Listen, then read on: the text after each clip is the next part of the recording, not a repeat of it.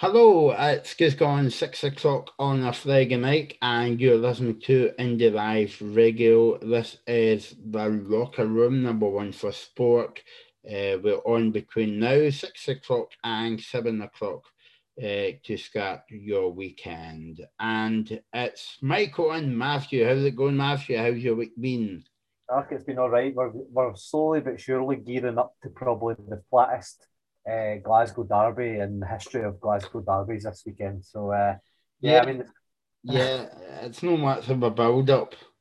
no, I mean it's a shame because, but having said that, I think we all kind of thought maybe last weekend the Scottish Cup games were going to be flat, and they turned out to be probably the most one of the most interesting weekends of the season. So, maybe there's hope left at this game, even though no one's really that bothered about Celtic and Rangers, and obviously there's no fans going, so that makes it doubly probably not as important as it normally would have been. But you never know; we could get a shock, but the build up to it has been as flat as a pancake. Um, it's been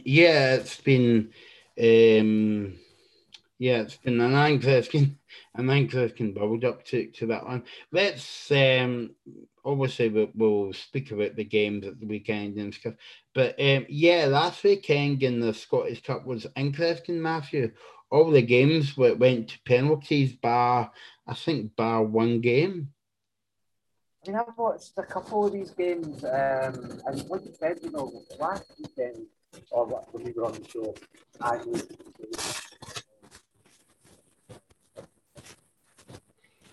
Oh, I think Matthew's having some technical issues there, so we'll come back to Matthew. But I think he was going to say it was interesting last week. yeah, no, I mean, it was an amazing weekend, and like I said, I made the mistake, hands up. I thought, here we go, this is going to be another boring Scottish Cup weekend. Nothing's going to happen. The favourites will go through, and so be it. And it started off really interesting at Easter Road. We had 4 goals. We went to penalties, and yeah, Hibs went through in the end. But that started off the weekend brilliantly. Then we had Pittodrie, where again Aberdeen, new manager, building up to maybe a new season next season, a new hope for Aberdeen, and Dundee United go in there and wipe the floor with them 3-0 at Pittodrie. So you're thinking, what is going on here with the Scottish Cup? Then we go to Ibrox and you think, surely this will be the game that'll, level things out and we'll go back to some sort of normality. And when Rangers take the lead in extra time, you're thinking, oh, well, that's it. Normal business is resumed. And then here a goalkeeper scores the equaliser out of nowhere, and you're thinking, what is happening here? It goes to penalties, and St Johnstone knock out Rangers for the shock of the Scottish Cup, to be perfectly honest. And then, how can it get any better? We go down to Rugby Park. That finishes 3-3 down at Rugby Park, and St Mirren go through in penalties. So, like you say, 3 games go to penalties. One was a 3-0 hammering at Pittodrie. It was probably one of the greatest quarterfinals of the Scottish Cup I can remember for a long time. And maybe, just maybe, the Scottish authorities have sort of fallen upon a format for this Scottish Cup because we've had a few fixtures back to back near enough. We've had no replays whatsoever. Everything's down to the 90 minutes. It's a good leveler. And because it is down to the 90 minutes, I think we've seen teams that maybe aren't favourites coming out and just thinking, well, we've got nothing to lose here. We've got no replays to gain. We'll just go for it and make a fight of it. And I would say, apart from the game at Easter Road, I would say the team who were less favoured went through. Dundee United, St Johnstone definitely, and St Mirren were probably the teams expected to go out. So yeah, apart from Easter Road, we had 3 non-favoured sides going through. Maybe next year we could maybe think maybe the Scottish Cup should be, in this format, near enough back to back, no replays. Because I tell you what, considering the Premiership season we've had, the Scottish Cup and the League Cup to some degree have just lit up the calendar. Yeah, I mean, who says Scottish football's dire, Matthew? Yeah, who you would know, think such a thing? yeah, exactly. Yeah, exactly. No point in any elbows on this show. Well, and you know what? The games, I mean, even looking at the fixtures when they came out for the semi finals on the 8th and 9th of May, St Mirren and St Johnstone, that game could go either way. And, if St Johnstone managed to get through to the final and, maybe even win it, does that mean that Callum Davidson's manager of the year? Mm. Yeah, well, we could be in for a good shout of it, but I think that if they got to the final and still get beat, I think he still would be the manager of the year. Well, considering what St Johnstone have won two trophies in their whole history, Yep. he's won obviously one of them this year. He's on course to maybe win a second or get to a final at least in this one. And he was he not the assistant manager when they won the Scottish Cup the Yeah, first time around? to Tommy Wright, yeah. Yeah, so he is, well, like you say, on course to win manager of the year, I would say, because considering St Johnstone's budget is probably one of the lowest in the league, if he can Mhm. get to, like you say, a winners medal and a final, or two trophies this year, that would be unbelievable. And then the other game again, Hibs are probably favourites. I think Hibs will probably have too much for Dundee United, but again, you just don't know the way the Scottish Cup's gone this year. But Dundee United Hibs looks on course to be an absolute cracker. But when you look at Hibs and you think about Doidge, you think about Nesbitt, you think about Boyle as a sort of front attacking three that Hibernian have, they probably will have too much, but that game just looks like an outstanding prospect on the Saturday, and then Sunday, the Battle of the Saints Mm. on the Sunday. It's going to be a cracking Scottish Cup weekend on the 8th and 9th of May, leading up to the final.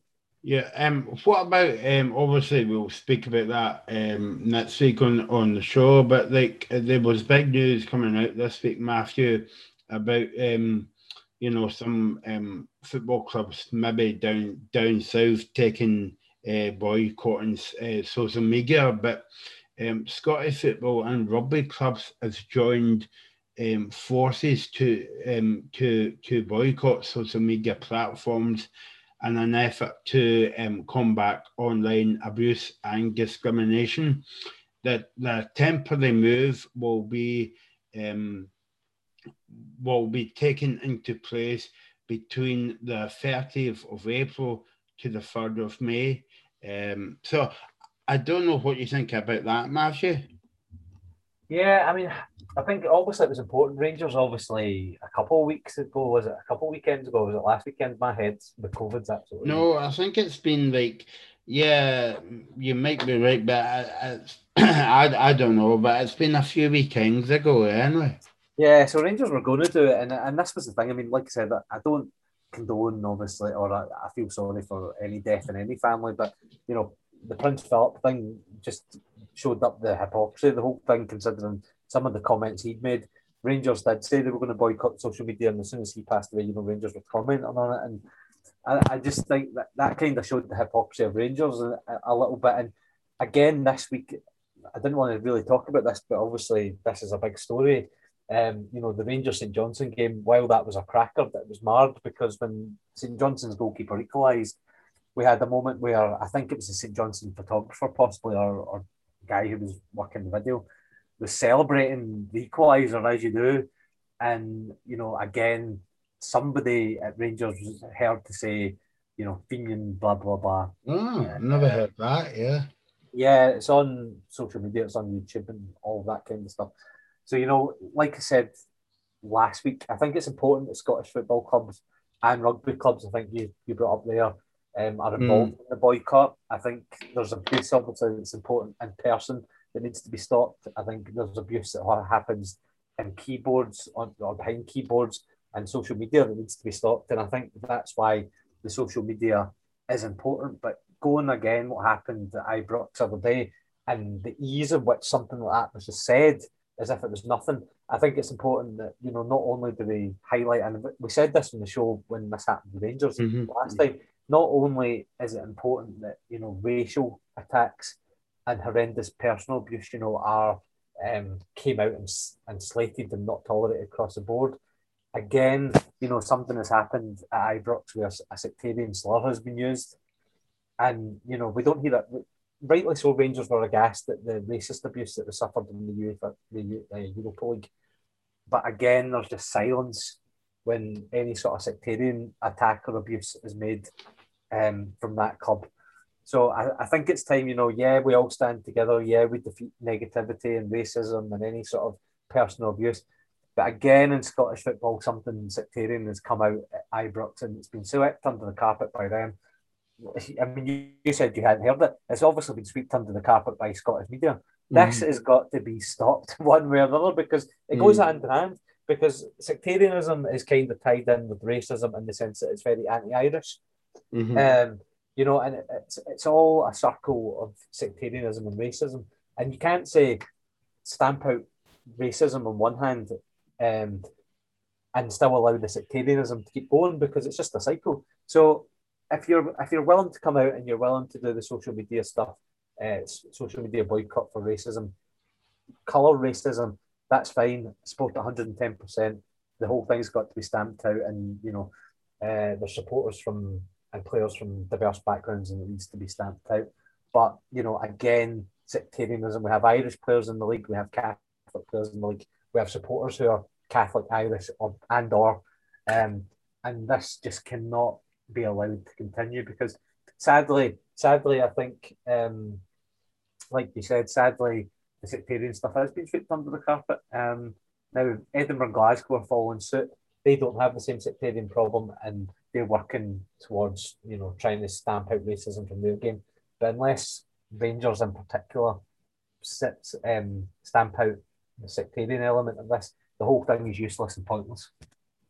Now, I don't want to go over kind of like old ground, what we were talking about a few weeks ago, Matthew, but I was saying about UEFA and all that, you know, before the Champions League games, they play a video about respect, and obviously that's a bit of a joke now because UEFA's not doing anything. But I think like if we're still talking about this, in this kind of game, the people that I would blame would be maybe the SFA to a certain extent, but also UEFA. UEFA could get sorted this like years ago, Matthew. I mean, do you know what makes me? I mean, don't get me wrong. I condemn everything UEFA does. You know, because like I said on the show last time, UEFA are quite happy and are very fast to come down if there's some irregularity, or you know, look at the speed in which they came down on the clubs with the Super League. Look at the speed at which UEFA came down on them. You know, it was as quick as you like. They didn't even think about it. They reacted and they came down on the clubs with their big heavy foot. Look at how they react to racism. On the other hand, you know, they drag their heels. Then they finally bring out some token gesture, whether it's saying something tokenistic like what you said, the adverts and stuff like that mean nothing without the punishment beside it. But but do you know what? The one thing I will say about UEFA is at least they bring out something tokenistic. The SFA and the SPFL don't even bother doing something tokenistic. They just sweep it all under the carpet. Nothing to see here, guys. There's no sectarianism, blah, blah, blah. At least UEFA pretend to try. Well, I mean, it goes to show you, Matthew, that money is more important. You know, if they're talking about the Super League and all that, you know, but obviously that's a different conversation. But you know, I just feel as though that, you know, sometimes it annoys me how, you know, society and all that is not kind of moving forward. And when we speak about Catholic, Protestants, black people, Black Lives Matter, and all the rest of it, it's not. It's taking us back. It's taking us back to like 50 years ago, or maybe more. Yeah, I mean, it's funny because obviously we mentioned the rugby, and Edinburgh and Glasgow are taking part in this as well. If you look at the difference between Edinburgh and Glasgow, there's hardly any sectarian element to the rugby. No. There's hardly any racism really to the rugby. I mean, to be fair, I think while I don't want to say it's not there because players maybe suffer it or whatever, fans maybe hear it off the cuff, but I think as a general, rugby tends to avoid this. Now, you brought up the money situation, and that's quite important because I think it comes down to Scottish football's quite. I don't want to. Well, it's in it. I don't know how quite to say this without sounding very negative on the clubs involved. But if you're Celtic, for example, and you make a lot of money because you have a lot of Irish element to it, so you have an Irish history, you have the Irish diaspora, and you have the current Irish fan base, and you're quite happy. You don't want to get rid of the Irishness of Celtic, really, because if you get rid of the Irish element of Celtic, which, to be honest, see in every other culture, everybody in any other culture in the world, you can celebrate Irishness. Irishness is something that should be celebrated if you have Irish descent, right? I have Irish descent. I celebrate my Irish culture and stuff like that because it's it's a cultural thing. It's a enjoying thing, and it brings Irishness to the world in a positive way.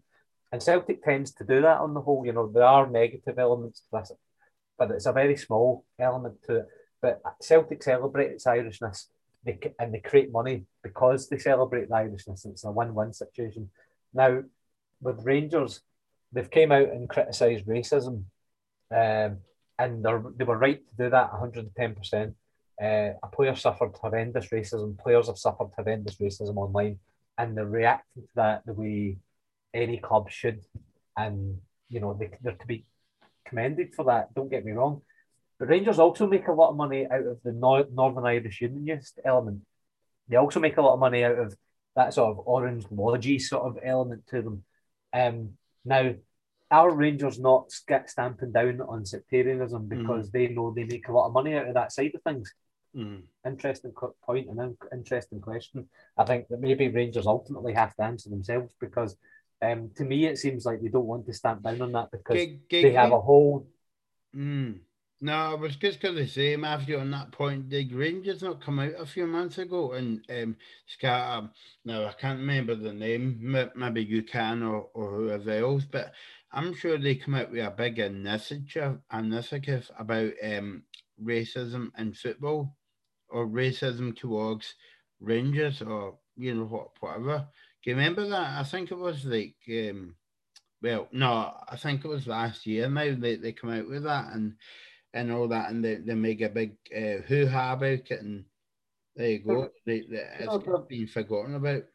Yeah, I mean they're very good at the racism part of this. They're very, very good at that part of it, and they do as much as any club should really do in regards to that. And when the player, you know, when the incident happened with the player, basically they did everything that they should have done. They offered the players even to leave the field and all that kind of stuff. And now obviously the social media boycott. But the sectarian part of it is the part that I just don't think they get. And you know, you brought up the money side with the UEFA. I honestly think that there's something going on there where they think we can't get rid of sectarianism fully in this club because we make a heck of a lot of money from it. And unless they are truly, and I know that's a controversial thing to say, and maybe people want to message in and argue the point against it. But like I said, Celtic do the same thing with their Irishness, but Celtic do it more as a positive sort of thing. That, you know, if you're Irish in Birmingham, for example, or you're Irish in Chicago, or you're Irish in New York, you know, they can big up that culture.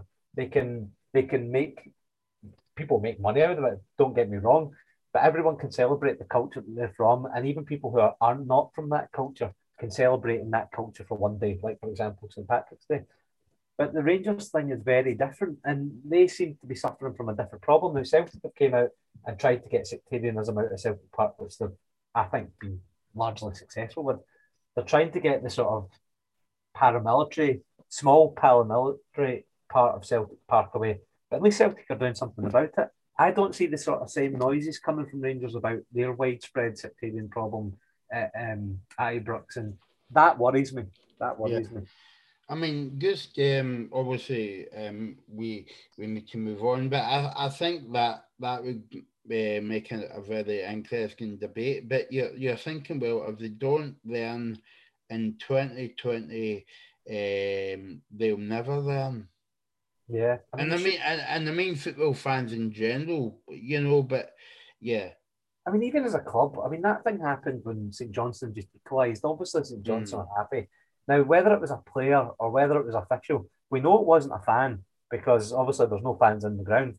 So even that just is even worse because the fans are a different kettle of fish altogether because we've all been to Rangers games in the past and we've all heard the bile that's sung, not only from a small corner like maybe that happens at Celtic, we've heard it en masse from fans of Glasgow Rangers. But I know that you're saying not a fan, Matthew, but I would kiss you there and say they are a fan because if you work for a football club, you automatically like that club, so you support that team. Well, and do you know what though? I think that makes it worse if you're an employee of the club though, because as a fan, okay, there's a wee bit of the club, I suppose, can say, well, it's the fans and they pay to get in and blah blah blah. But this came from someone who obviously works in the club. And it was just the comment was thrown out there without even thinking. And you just think, is this sort of behaviour, this sort of language, this sort of attitude just ingrained in that organisation? And it seems to me it is. Yeah. No, it's a sickening thing. And I know we don't have to like radio, and yeah, okay, we can be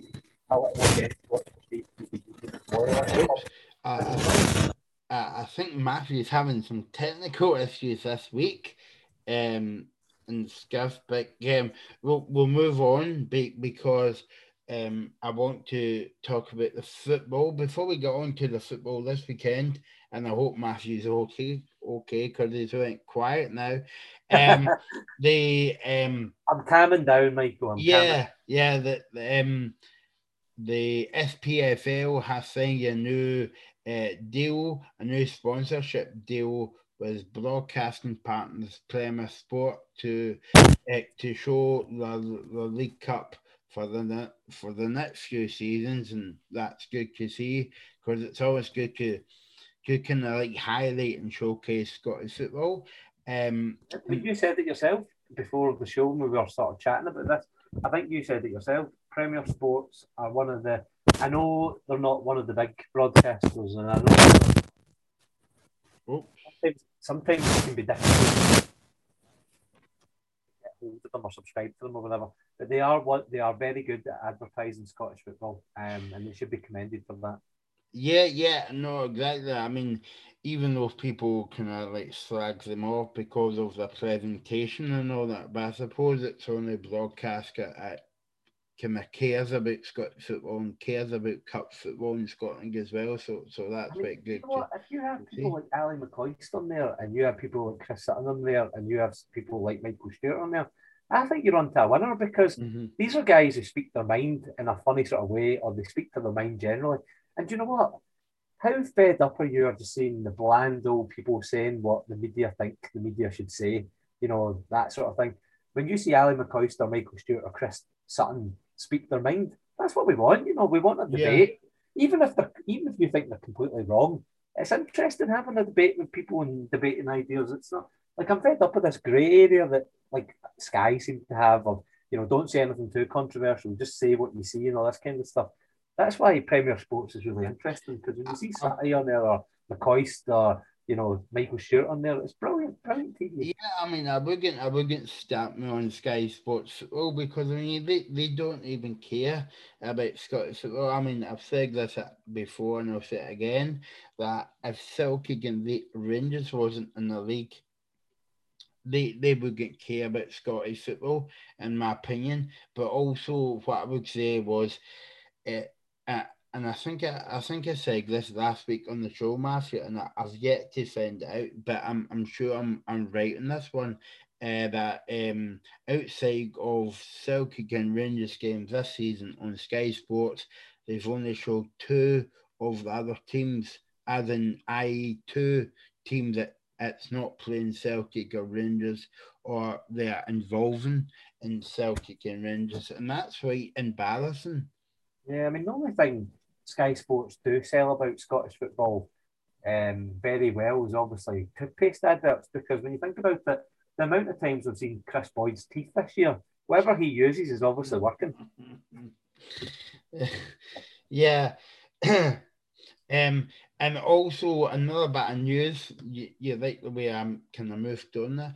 The other bit of news this week is the European Championships, which involving Scotland. Yes, and we can't wait. What? No, we're not in a tournament, are we? Yeah, exactly. Yeah. It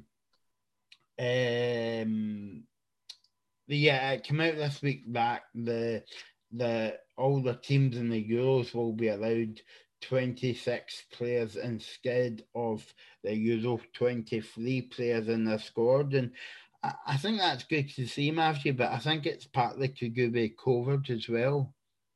Yeah, I mean, I think COVID has an effect, and obviously, you know, there's higher chances of obviously players being out injured, or well, not injured, but being out of the squad, because maybe if you're affected by COVID, you know, it's not just you, but if you're, you know, rooming with somebody, or you're spending a lot of time with somebody in that squad, you know, they're out as well. So I think it's important to have maybe the extra. I mean, I'm surprised it's only 26. I think I could have went up to 30 just to be on the safe side. But Yeah. it has drawn an interesting debate around who's going to be there. And I think I was having a think about last night, the night before, because like it's such a big Look, it's not a very good week for Matthew by this week because his technical side is a bit kind of squat. back. Yeah. But just to say as well that the decision was taken on Monday, and Scotland will be announcing the final team to go to the European Championships in the middle of May. But also they will make a final decision on the whole squad by the end of the month. So we should know very soon, or maybe 4 weeks time or whatever. You hear me okay, Michael? No, I can hear you fine now. I don't know what's going on with this. I think it's maybe my earphones, because I'm using a different set of earphones today because my Apple ones decided to pack in. I think the only thing I would say there is, we can hear you here, but do not swear. That's probably, I've been close to it a few times today, but the squad for Scotland's quite interesting because if you think about who Scotland can bring to the tournament, those extra 3 players make a difference. So I was thinking, the goalkeepers are set. I think you've got, you've got Marshall in goal, you've got Gordon in goal, and you've got McLaughlin in goal. So the goalkeepers are kind of set for Scotland. Defensively, you've got O'Donnell, Hanley, Tierney, and Robertson. So they're kind of set in stone as well. In midfield, McTominay, McGregor, McGinn, McLean are kind of set their places too. And sort of up top, Christie, Armstrong, Fraser, Adams, who's came in relatively recently, and Dykes have kind of got their places set in stone as well. So then you're thinking, well, who are the 3 players that could come into the squad and make a difference? James Forrest has came back for Celtic, obviously.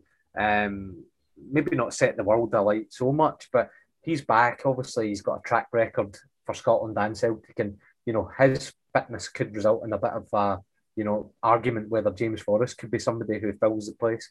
McBurney's obviously could be within that group as well, who could look to join that squad. But then you have a raft of players who have been involved in previous squads under Clark, and again could be mentioned. So Callum Patterson's one. Lee Griffiths, who's came back in, again hasn't set the world on fire, but Lee Griffiths has shown in the past that he can score goals for fun if he's in there. Lawrence Shankland's been involved, Oliver Burke's been involved, Johnny Russell, and obviously Kevin Nisbet, who has set the world on fire for Hibs this season as well, is involved. So I don't know about you. I mean, it'd be interesting to think, is there anybody you think could fill those places? Because I think it's a toss-up. I think apart from the players I mentioned that are probably dead certs, the last ones are, the last players to get in there. I think it could be a bit of a fight. I think a bun fight to see who gets in. Yeah, I would be quite interested to see who gets in this squad. I mean, it's in the lap of the Gogs a wee bit, or Clark. The lap of Clark. Yeah, but I mean, I think if Griffiths plays from now, well, I was going to say from now till the end of the season, there is only 3 games left. But if he plays in and he scores a few goals, he might be an outside bet because, obviously he's not been getting the game as well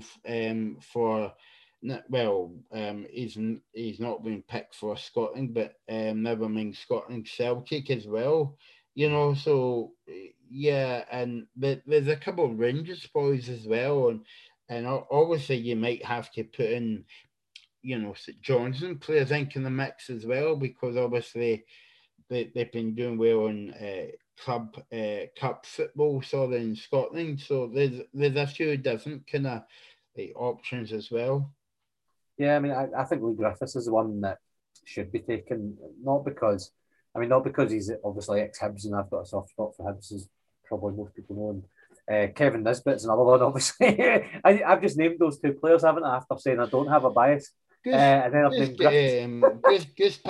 Just put the whole Hibs team in, and it won't be called Scotland. It will be called Scotland, Ireland, and whatever else that yeah. So that You know was. what? I'll level up. I mean, I don't think James Forrest will make it. I think Lee Griffiths should make it just because I mean, you've seen, I think at Celtic he can score goals for fun when he wants to.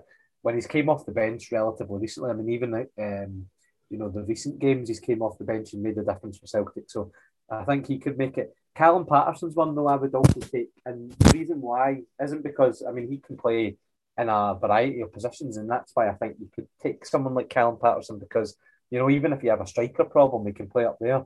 If you have a midfield problem, Patterson can slot in there.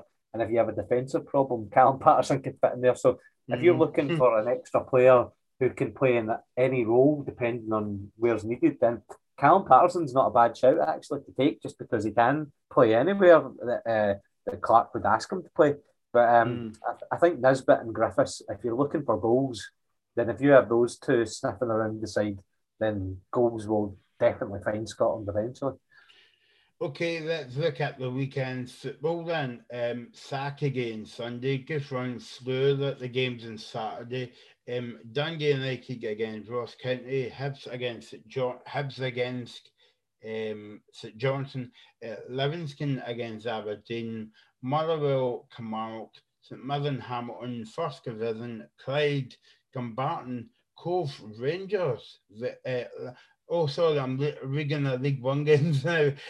Craig against Dumbarton, Cove Rangers against Eardley, Falkirk against Mincross, and Peterhead against Forfar. And obviously, we've got the big game on Sunday, the Glasgow Derby, Rangers against Celtic. I don't know about you, Matthew, but I think the Hibs at Johnson game looks a very interesting game. Yeah, I mean, I think Hibs are on the brink, obviously, of finishing third. And surely, now St Johnstone have obviously the semi-final to take care of. You would like to think Hibs still have that fight for third just to finish it off. I think they've done it, give or take. But I think if Hibs can get a decent result against St Johnstone Easter Road, you would think that would definitely confirm third place.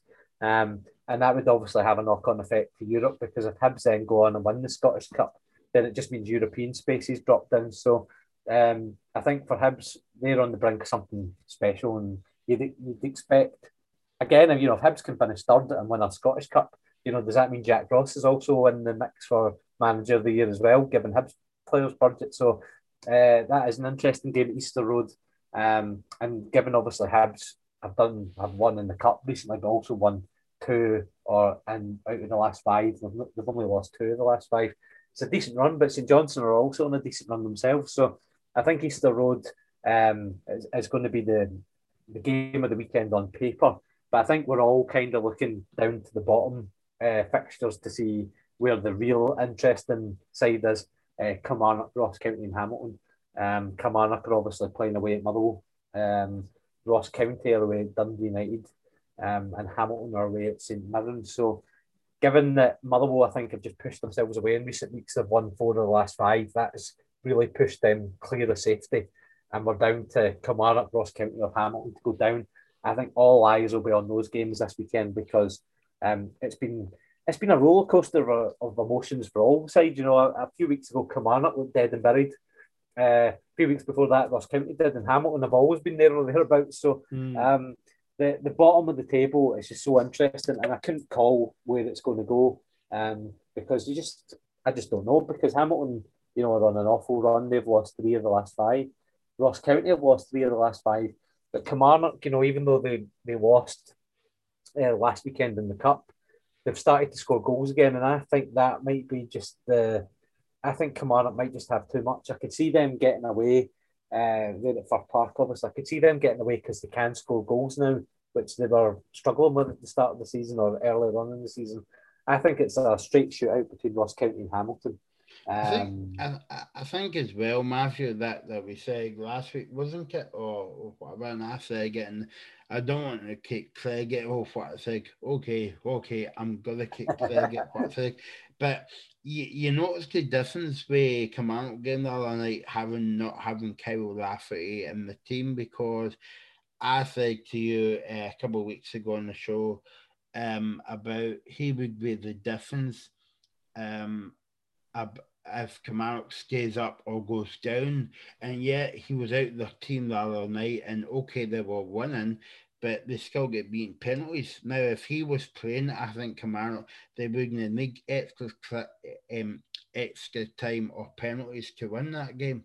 Yeah, I think he will be the difference. I think he's been the difference in recent weeks. You did obviously notice they weren't as good in the Scottish Cup. But the thing is, I suppose I did notice is they are scoring goals now, not just Lafferty. So I think the fact that he's came in and scored goals and got them rolling in that way has shaken them up a little bit and has given other players confidence to get on the score sheet. So even him just being in and around that squad has made a difference. I mean, I couldn't have seen the Scottish Cup scoreline from last week a few weeks ago because I just don't think Kilmarnock had that in them to get on the goals on the score sheet that many times. But you know, as long as Lafferty's back, I mean, I don't know what his estimated return is going to be actually. But if he comes back, Kilmarnock will definitely be safe. But I think at this point, given the confidence that they've been playing in recent weeks, I could see them staying up regardless. But Lafferty will make a difference. But I feel sorry for Hamilton and Ross County. You know, their run of form hasn't been great. I think amongst the 10 games that between them that they played, both of them have only won one between them. So I can see this being a shootout between Hamilton and Ross County. And I could, this I think could be the year that Hamilton maybe drop. It's a difficult task for them to go to St Mirren. Kilmarnock, playing Motherwell. I don't know if Kilmarnock can get on the score sheet, then there's always a chance against Motherwell. But Hamilton, I really fear for Hamilton this time around. And Ross County going to Dundee United. Well, after Dundee United's result at Pittodrie, did you want to be going to Tannadice? Not really. So yeah, I was going to say, Kim, I think that was a shock score out with the Rangers and St Johnson, the Dundee United one. I'm not saying, because I was expecting Dundee United to win 1-0, but when you see it on paper 3-0, and I never saw the game, but I presume that was an absolute doing for Aberdeen, especially going up to Aberdeen. Well, Aberdeen were very, very poor now. I mean, obviously they've got a new manager, Stephen Glass, coming in. We all kind of expected a bit of a bump in form, and it's not, it's not appeared as much as we thought. But in the league, okay, they've had some interesting results. I'll grant them that. But the Scottish Cup was a big one, especially because Rangers obviously eventually went out. This Scottish Cup is completely open, so this was a big chance for Aberdeen, fourth best team in the league this year, to show their gumption and go on and do something. This was their big chance, and Dundee United went there, blew them away. Aberdeen were absolutely awful. Dundee United were brilliant. So yeah, I think that was a bit of a shock. I did expect Aberdeen to go through. Aberdeen did not look like the fourth best team in the country. Far from it. They looked so far off the pace. And you know what? The scary thing for Glass, I think, if we're changing the subject a little bit, but the scary thing for Glass is that if Scott Brown is supposedly the saviour coming into that team, going on that result, they've got a long way to go to get that squad up to shape. Now, I think that me and Matthew, from the beginning of the season, we always build up Rogue Firm game to be a highlight of the weekend. But as you said before the game, that there's not really a build up to the game because the season's over.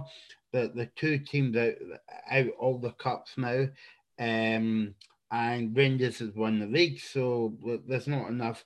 There's not a lot to play for. But in saying that, say that to any Celtic and Rangers fans, because they would want to get one over in their old rivals before the end of the season.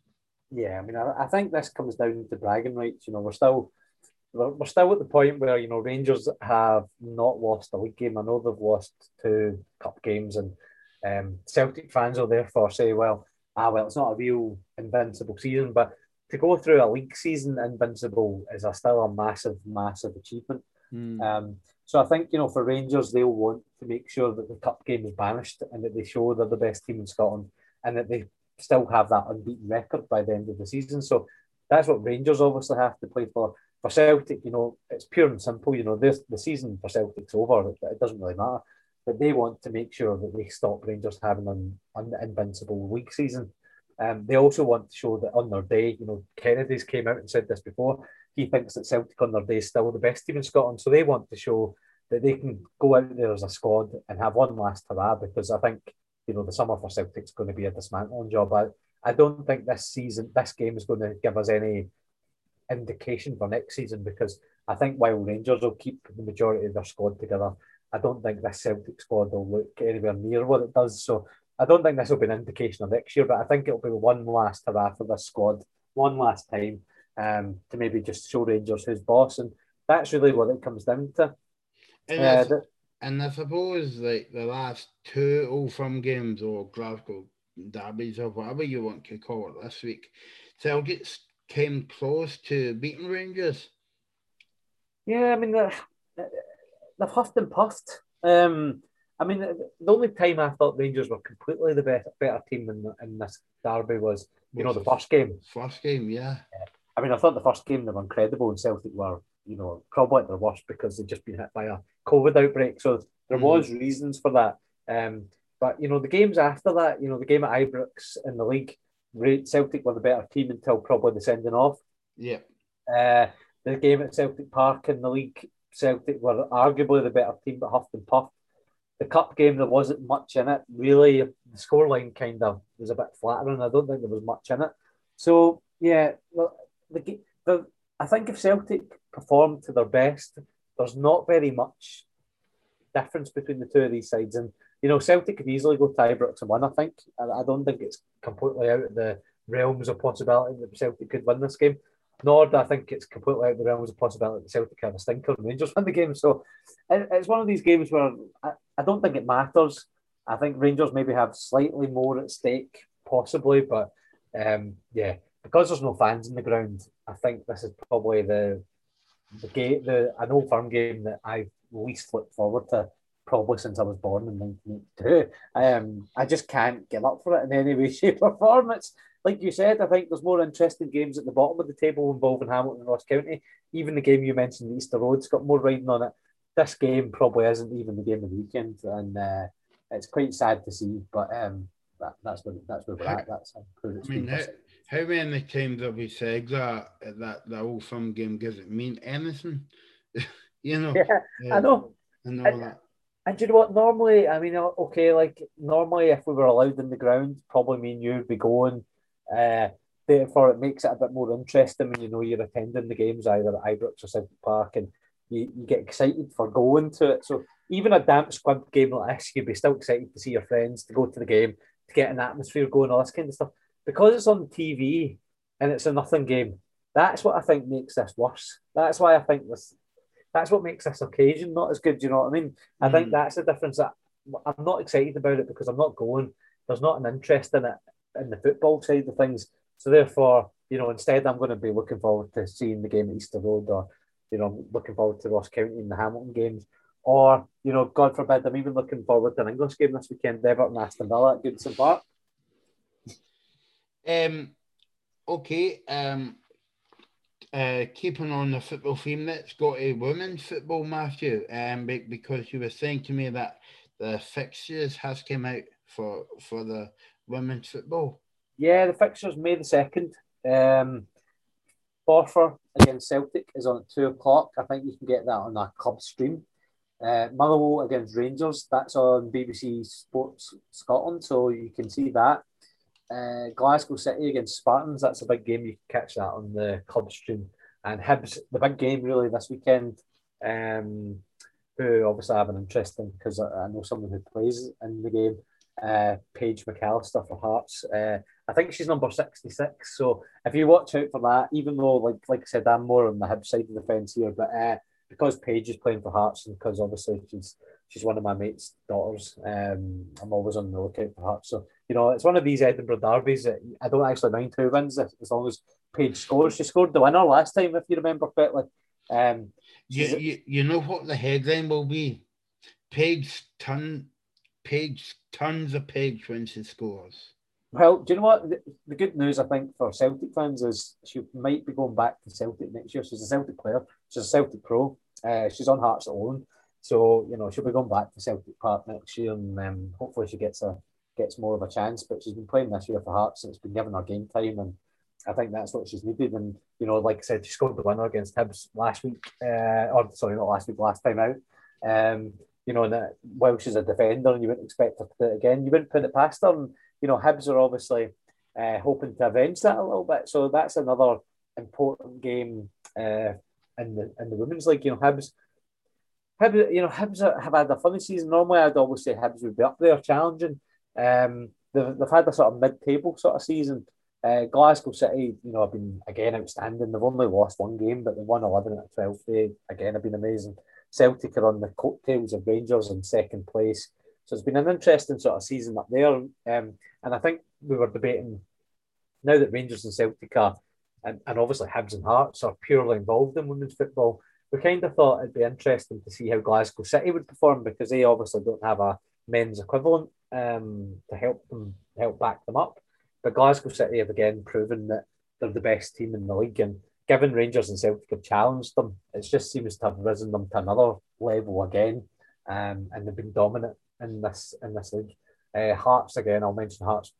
She scored the winner. Page scored the winner for Hearts against Hibs. That's Hearts' only win of the season, so they're down rock bottom of the league. But of course, if they get another result against Hibs, I think they can leapfrog Motherwell. So it's a big game for Hearts. Obviously, an Edinburgh derby is always big, but Glasgow City have just been outstanding again, and Rangers and Celtic have pushed them on to a different level. And again, next season will be very interesting with Glasgow City again on top, with Rangers and Celtic challenging. Yeah, so that's good. A bit of news this week about the Pro 14. Obviously, there's no games this weekend involving the Rainbow Cup teams from Scotland, but you've got news about the Pro 14. Yeah, well, there's a few bits of rugby news this week, but obviously the games last weekend.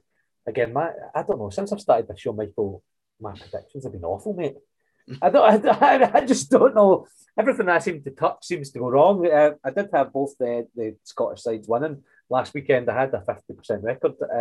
Edinburgh beat Zebre at Murrayfield 24-18. It was a young, experimental side for Edinburgh. So, there was a chance that Zebre might have come into Murrayfield and done something, but Edinburgh, and they were down at half time, I have to say. I think Zebre were winning 13-7 at half time. So we were thinking, maybe we will have a bit of a shock and the Matthew Lingard curse predictions happening again. But Edinburgh, thank God, came back. Tries from Luke Crosby and Matt Curry put Edinburgh in control. Zebre did get a losing bonus point with a Jonathan Meyer last-minute try, but it was too little too late, and Edinburgh did finally get off the board in the Rainbow Cup after a disappointing league campaign. Glasgow, on the other hand, did get hit by the Lingard curse.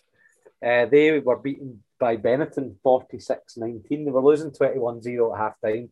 They eventually did lose 46-19, so they did try and claw back a little bit. But what can you say? I mean, Glasgow Warriors have been awful this season. And let's just say the heavy loss against Benetton in the first round of the Rainbow Cup didn't help. I think Benetton didn't manage a single win in the Pro 14 season. So, even though Glasgow have been poor, it was kind of still expected that they would go into Benetton and pick up a result. But do you know what, Michael? I'm not predicting anything else from now until the end of the season. I'm not touching it with a barge pole. If I go and make a prediction, just say shut up, because I don't want to jinx the Scottish teams any more than I have already. But yeah, Glasgow got off blood defeat, and at least Edinburgh managed to pick up a win, but not the greatest of starts to the Rainbow Cup. Yeah, so just before we go on to speak about basketball, and again another disappointing season for the Glasgow Rocks, let me have you got your diary out, Matthew? Because we have got a few special shows coming up in a couple of weeks here on the Locker Room. Me and Matthew is going to have a scale location, wherever that would be. I don't know. And on Bells Hill? Yeah, Bells Hill to Kilbark. Yeah. On the 28th of November, 28th of November. Booking ahead, mate. Booking ahead. yeah. 28th of May, having a special show to look at an organisation called Leap Sport. They do a lot of work with they do a lot of work with the LGBT community in sport. So I'm going to be speaking to somebody from Leap Sport, and also in a few weeks' time as well, we're going to be speaking to the Observatory of Sport in Scotland. You might remember a few months ago we had David Ferguson on speaking about rugby. Well, David Ferguson's coming back to speak to us about the work that they do at the Observatory of Sport in Scotland. And then also we'll have a show, hopefully, about disability sport as well. That's coming up as well. So a busy few weeks for us, even though we are not here, but work that one out if you can. you know. So there you go. A couple of weeks for a couple of shows coming up as well. Oh, and you've been talking about, actually, now that you're talking about shows and in the distance, and you mentioned November, we do actually have the fixtures for the Six Nations for 2022. So Oh you can yeah, keep the yeah. diary out when I read them out if you Okay, want yes. to. Or if you're writing on your hand, which I was probably doing. So yeah, the 2022 Six Nations fixtures have been released. So you'll be happy to hear, I think we were talking about this last year. The 2022 competition will see the return of Friday night games. Oh, that's good. Um, Yeah. so Wales will host France on the 11th of March in round four. So that's a good Friday fixture to look forward to. And the final round, which will be dubbed Super Saturday, will take place on the 19th of March, and that'll be Wales, Italy, followed by Ireland, Scotland, and France, England. Now, unfortunately, I won't be able to. Would you believe I do live in Ireland at times, and Ireland, Scotland on the 19th, and I'll be devastated because I'll miss it because I won't be in Dublin. I'll be in Cheltenham on the 19th of March, or just about to leave because I'll be into the Gold Cup. So sadly, I won't even get to that game. But I've got the fixtures for you from a Scottish perspective if you're interested in obviously the Six Nations. Saturday, the February the 5th, is the big one that we're all hoping for. Scotland against England at Murrayfield. So the Calcutta Cup will be up for grabs, and Scotland will be hopefully looking to keep it. That'll be on the 5th of February. Then round two on the 13th of February, the 12th of February, Wales against Scotland, jumped ahead. 12th of February, we have Wales against Scotland. Then the 26th of February, Scotland return to Murrayfield, so Scotland against France. Again, that's always a cracker, so we'll be looking forward to that one. And the French will be looking forward to come back into Edinburgh, so that'll be quite good. If anyone wants a trip to Rome, Saturday the 12th of March, Italy against Scotland and Rome. So if you want to go and check out the delights of Rome and Vatican City and all the wonders there, or if you just want to walk to the stadium, have a glass of beer shoved at you every 5 yards, 4 yards, something like that. That's the place to go to. And then we finish it off on the 19th of March, going to Dublin, which again, sadly, I won't be there because I'll be at Cheltenham. But 19th of March, Scotland will finish up their Six Nations tournament and hopefully win the Six Nations by beating Ireland in Dublin for the first time since 2010. Now, I was at the last time Scotland beat Ireland in Dublin in 2010. Dan Parks scored a penalty, or got a penalty in the last minute that won us the game at Croke Park. So hopefully Scotland can do that again a decade later and beat the Irish in Dublin. So the Six Nations will be back next year, and I can't wait. And it would be good to have fans back as well at the games, because I think by that time, Matthew, I think we'll be back to full houses. Speaking about full houses, just quickly, it was good to see fans back at the snooker this week. The final was coming up on Bank Holiday Monday, but unfortunately, there'll be no people Scots taking part because John Higgins get beat in the second round. Of course, Graham Dott never qualified for the tournament.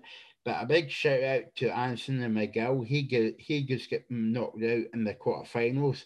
And I don't know if you know, but early on in the tournament, Anson and McGill beat Ronnie O'Sullivan, so that was a big win for McGill from Scotland. But yeah, it's good to see fans back at the Crucible, because obviously last year the Crucible was on, but no fans on, and you had that fake noise coming through, and it was horrible as well. But it's good to see full houses, and also I think they told you a few weeks ago at the final will be a sellout, because between the first round to the semi-finals they were actually building up. But in the final, it's going to be a full house, so that will be good to see. Definitely. I mean, I was unfortunate because I knew the snooker was on, but I was working in my day job, unfortunately, and I was doing a group, and just as I was leaving, it annoyed me because somebody said to me that made me jealous. I had another half a day, obviously, still to work, and I said, "What are you doing after this?" He goes, "Oh, I'm just away to watch the snooker." I was like, "Oh, I'm so jealous of you, Yeah. so jealous." So he got to sit at home and enjoy the snooker and stuff like that, and I had to go back to the office and sit and sweat in the heat in Belfast. So, but yeah, no, it's good to see fans back. I think the League Cup final in England. I watched that at the weekend. 8,000, yeah. Yeah, and do you know what? Even having that amount of fans in Wembley, you wouldn't think that would make much of a difference. But having real fans making real noise rather than that TV Yeah, stuff, it just cardboard cutouts.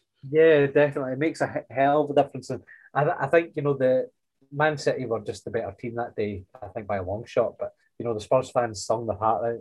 Man City fans and sung their heart out. And it was like a real occasion again. And the more fans come back in, the more I think we'll enjoy them. But the more I think we'll also never take these events for granted again. Just a bit of news as well, Matthew. We've been covering the basketball the last couple of weeks, but sadly the season is now over for the Glasgow Rocks, and it's been a bit of a disappointing season actually for the Rocks, because as Matthews, well, I'll give Matthew his big moment. No, you can have it, Michael, because you can never Okay. say it again twice. Yeah. What did you say? Never say it. Right, okay.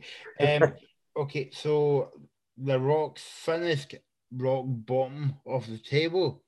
Boom, boom. Yeah, so I'm not Sorry, gonna, guys. Sorry. yeah, even though I say it, but it was Matthew's fault. Um, and the winner of the league was Leicester Rhinos. If you get any Leicester fans in Scotland, well done to them, but Yeah, disappointing for yeah. Glasgow Rocks. Yeah, I mean, I get why Glasgow Rocks are called Glasgow Rocks because obviously I suppose the ball kind of resembles a rock or whatever, right? I've never seen any rhinos in Leicester. I know. Some of the names you get in basketball and ice hockey is a bit kind of daft. And that's the most polite word I can use on the radio. But yeah, it seems a bit daft fair. So hopefully Glasgow Rocks will have a better season next season. So there you go. Definitely. And there was some horse racing news this week as well. Just quickly, because Yeah. I know you're stickler for time. Nay bother, sorry. They're doing, would you believe, racing is now, I think, to launch the 10th anniversary of the British Champion Series, which I'm hoping to go to actually in Ascot in October, the last race.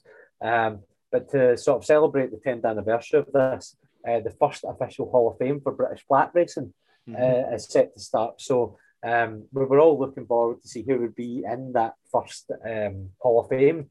And the legendary racehorse Franco and the record-breaking jockey Lester Piggott have been announced as the first two inductees for the Racing Hall of Fame. So, Piggott, who's now aged 85, I think, and I don't think he lives in the UK now. He lives in Europe somewhere. He was involved in winning 30 British Classic races in a career which yielded 4,493 winners. So, he's it's just he's some jockey, and he's very, very successful, and he very much deserves to be in the Hall of Fame. Although, he did have to, I think he's had these ups and downs. I think he did serve a prison sentence possibly for tax offences, but he was very successful in the horse racing side of things. So well done to him. And Franco was one of the greatest. Franco was one of the greatest race horses of all time. He won all 14 of his races, including a blustering 2,000 guineas win. That was about 10 years ago. So, Franco definitely deserves his place as one of the greatest race horses of all time. And Lester Piggott's obviously been one of the greatest jockeys. So those two are in the inaugural Hall of Fame. Well done to them both.